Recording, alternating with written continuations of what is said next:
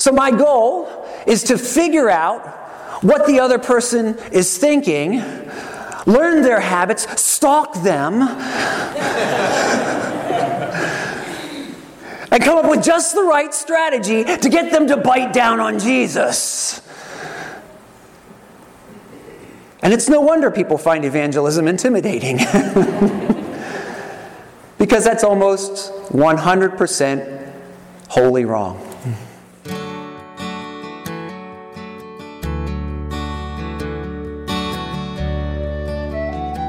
You are listening to Holy Words from Holy Cross, the sermon podcast of Holy Cross Evangelical Lutheran Church in Nazareth, Pennsylvania. We hope you find these words a blessing in your daily walk with God. Please visit us on the web at www.holycrossnazareth.org or in person at 696 Johnson Road, Nazareth, Pennsylvania. Be thou my vision, O Lord of my heart. Not be all else to me, save that thou art. You didn't think the fishing rod was just for the children's sermon, did you? Would you join me for a word of prayer? Gracious Heavenly God, Father, Son, and Holy Spirit, we thank you that your light has shone into our world through Jesus Christ, dispelling the gloom of our own darkness. Bless us, Lord, that we may receive this light with great thanksgiving and respond to His call and His command, even as we respond to His grace, His mercy, and His love. And these things we ask through the same Jesus Christ our Lord. Amen. So when I was 15, the summer before I discovered fumes, that's perfumes and car fumes, because the two kind of go together. You get your driver's license, you get to discover girls too. But the summer before that, fishing was my obsession. And growing up in a non-religious family, I had a different Bible than most of my friends. It was this wonderful hardcover book my father had bought me called Practical Black Bass Fishing. And I spent all my free time with that book that summer. It was amazing because right down the street, I grew up surrounded by farmland. I had a 500-acre farm on this side of my house and another 500-acre farm on that side. And the one on this side, Old Man Plouse had dynamited a big hole in the ground around a spring so that we had 1.5 acres of irrigation pond to go fishing in. And in 1963, 6 years before I was born, he had stocked that pond with largemouth bass. And so in the summer before I learned how to drive, I had a ready occupation anytime in the afternoon I had finished my chores for the day. And that was, rain or shine, I could walk the 1/4 mile down to the irrigation pond and throw my fishing line in. And this would have been, 85. So the fish that had been put in 63 had a chance to grow. And there were some what they call lunkers hidden in there. And I knew that if I worked hard enough, I could find one of them. And so this book became my roadmap. And I loved doing that because in the middle of that, in the process of reading that book, what I discovered that fishing wasn't just luck, that there was a science to it and a skill and an art. And it became a hunt, it became a game, it became me against the fish. That was probably about an even match, considering they call fish stomachs with eyes. That tells you where my brain was. But I loved learning that, for instance, there was a reason why the one lure I had never worked, and that was because it was the wrong color for that kind of water. The kind of fish it was meant to imitate didn't live in that water, and as stupid as a bass is, it's not that stupid to bite on something that doesn't live in the water. So I had to learn the local fauna. I had to find lures that were the right color and the right patterns on them if I wanted to have a hope of catching a fish. I had to learn where the trees were that had been left after the dynamiting was done so that I could find the stumps, because around the stumps is where you were most likely to find the fish.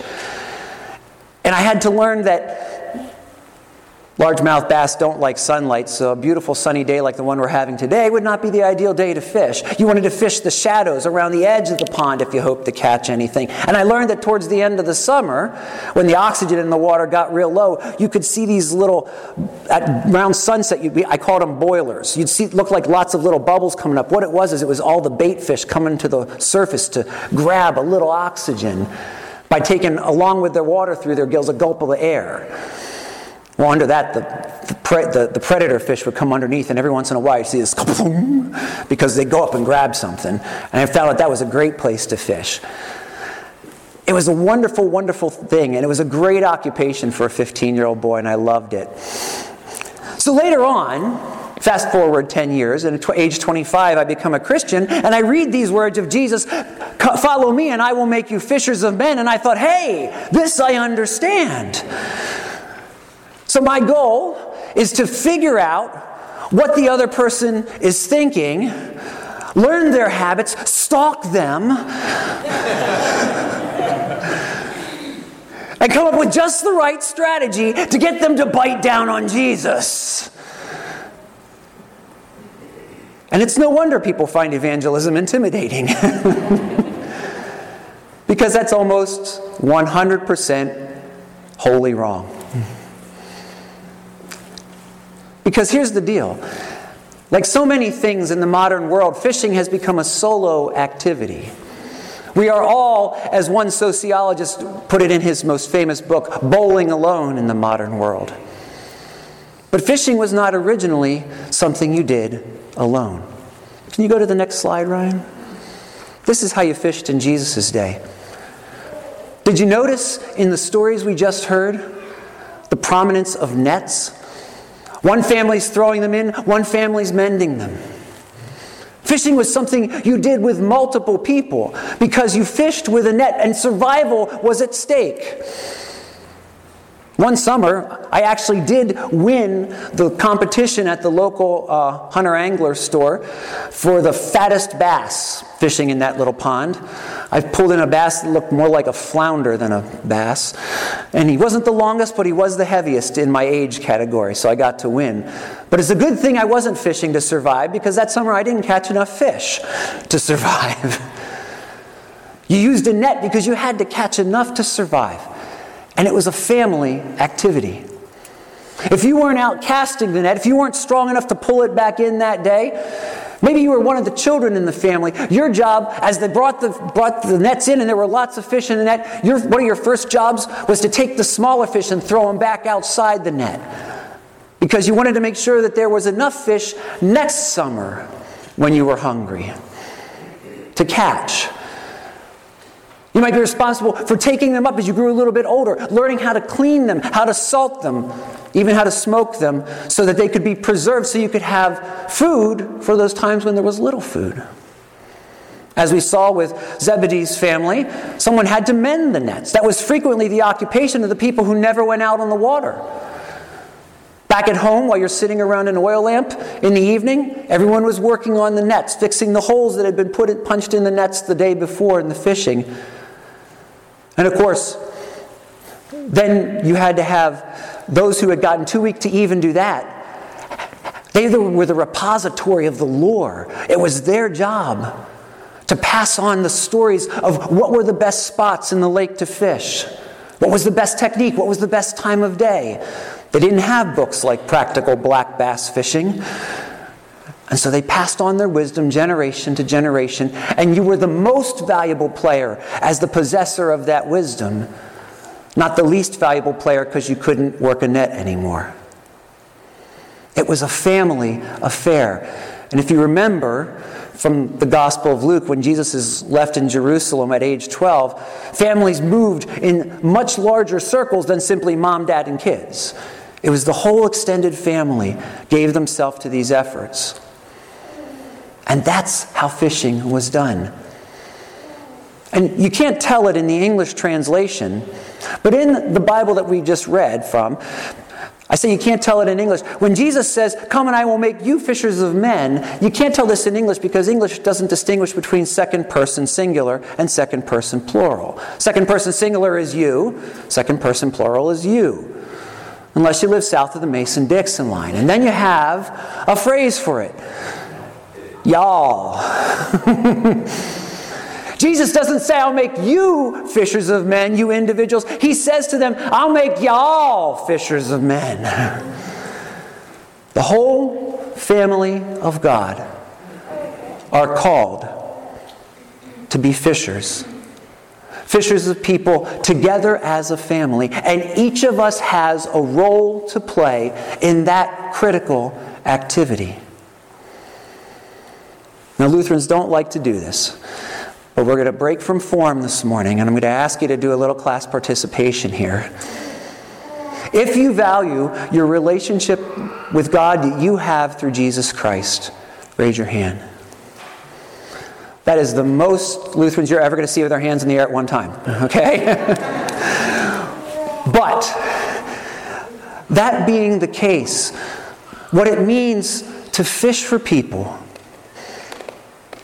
is to share that which is most valuable to you with someone else. You're not there to fix someone else's faith. You're not there to oppress them and push off your worldview on them. You're there to share something that is absolutely precious and central to your life with them. And each of us has a role to play.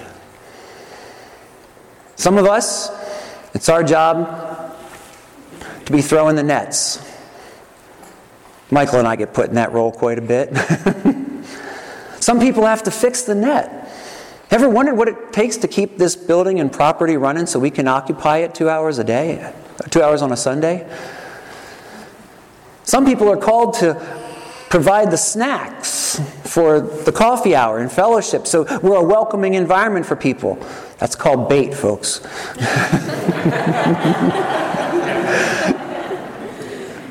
Some people are called, I'm looking out the window here and I can see our Sunday school class back there. Some people are called to teach, to clean, to help provide and fortify the fish that come in. And some people are called to be strong and haul up the nets together. The thing that happens, though, is that if one person, when you're pulling in this kind of net, you've got everyone in a ring around the edges. If one person drops the net, all the fish go out that side. Each of us has a role to play, and we should not let the fact that we're called to do it as a team, as a family, we should not let that give us ourselves permission to renege on our part of the responsibility. There is no person in the church who doesn't have a valuable role to play in sharing Jesus with the world. What a joy we have that we've been caught, that we've been cleaned. And because of that, we have this incredible relationship with God. But there's one more thing needed in addition to our efforts. Would you go to the next slide? I'm going to fast forward you to another famous story in Scripture, the 21st chapter of John. After Jesus' resurrection, the fishermen have been at it again. Okay? They've all returned to their day jobs. Jesus was crucified. They figured that part of their lives is over. We better get back to what we know best, fishing. And they've been fishing all night, and they've caught nothing. And Jesus, resurrected, shows up and says, hey, try the other side of the boat. And they, being arrogant, which we tend to be as human beings, said, well, we've been trying all night. Humor me. Do it my way, Jesus says. Throw it over that side of the boat. In one of my favorite passages of Scripture, they catch so many fish, they have to call their friends in to help them haul in the nets. In fact, the boat's getting swamped. And John actually counts the number of fish for us there. And this is why it's one of my favorite passages. The number has absolutely no significance other than the fact that it just happened to be the number they caught that day. It's a wonderful historical detail by an eyewitness. And the lesson for us is that every family, every team needs a leader. And before I came to this congregation, when the congregation had experienced some difficult times, they unified around a single prayer, "Thy will be done."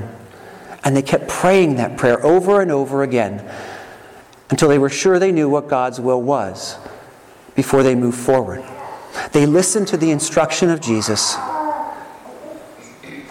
And Jesus told them where to fish and how.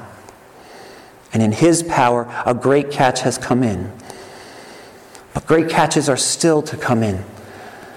So we must listen to the movement of the Spirit. We must listen to Jesus' voice through it. Lean back into his power and in his guidance. Do the things we've been called to do as the family of God. Mending nets, baiting hooks, casting lines, casting nets, or hauling them in. Whatever our role. Giving advice to us young whippersnappers who don't know what we're doing yet. All of us have a role to play. And under Jesus' guidance, we can bring in a great catch. Not so we can fix people, but so that they can have that which is most precious to us. Will you join me for a word of prayer?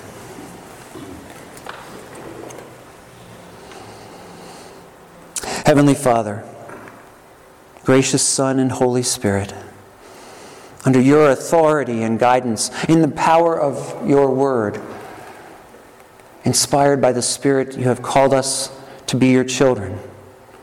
Not your grandchildren, not related to you because someone else has heard your call, but your children who gather at your table and feast upon your goodness and are called to go out and share that goodness with others. Strengthen us, Lord, and bless us to do just that. Whatever our role, make us quick to respond to your call. Make us obedient, for obedience delayed is obedience denied. Fill us with your grace, so we may be truly loving repositories of your love. And help us to share that which is most precious to us, our relationship with you, through our Lord and Savior Jesus Christ, in whose name we pray. Amen. Be thou my vision, O Lord of my heart.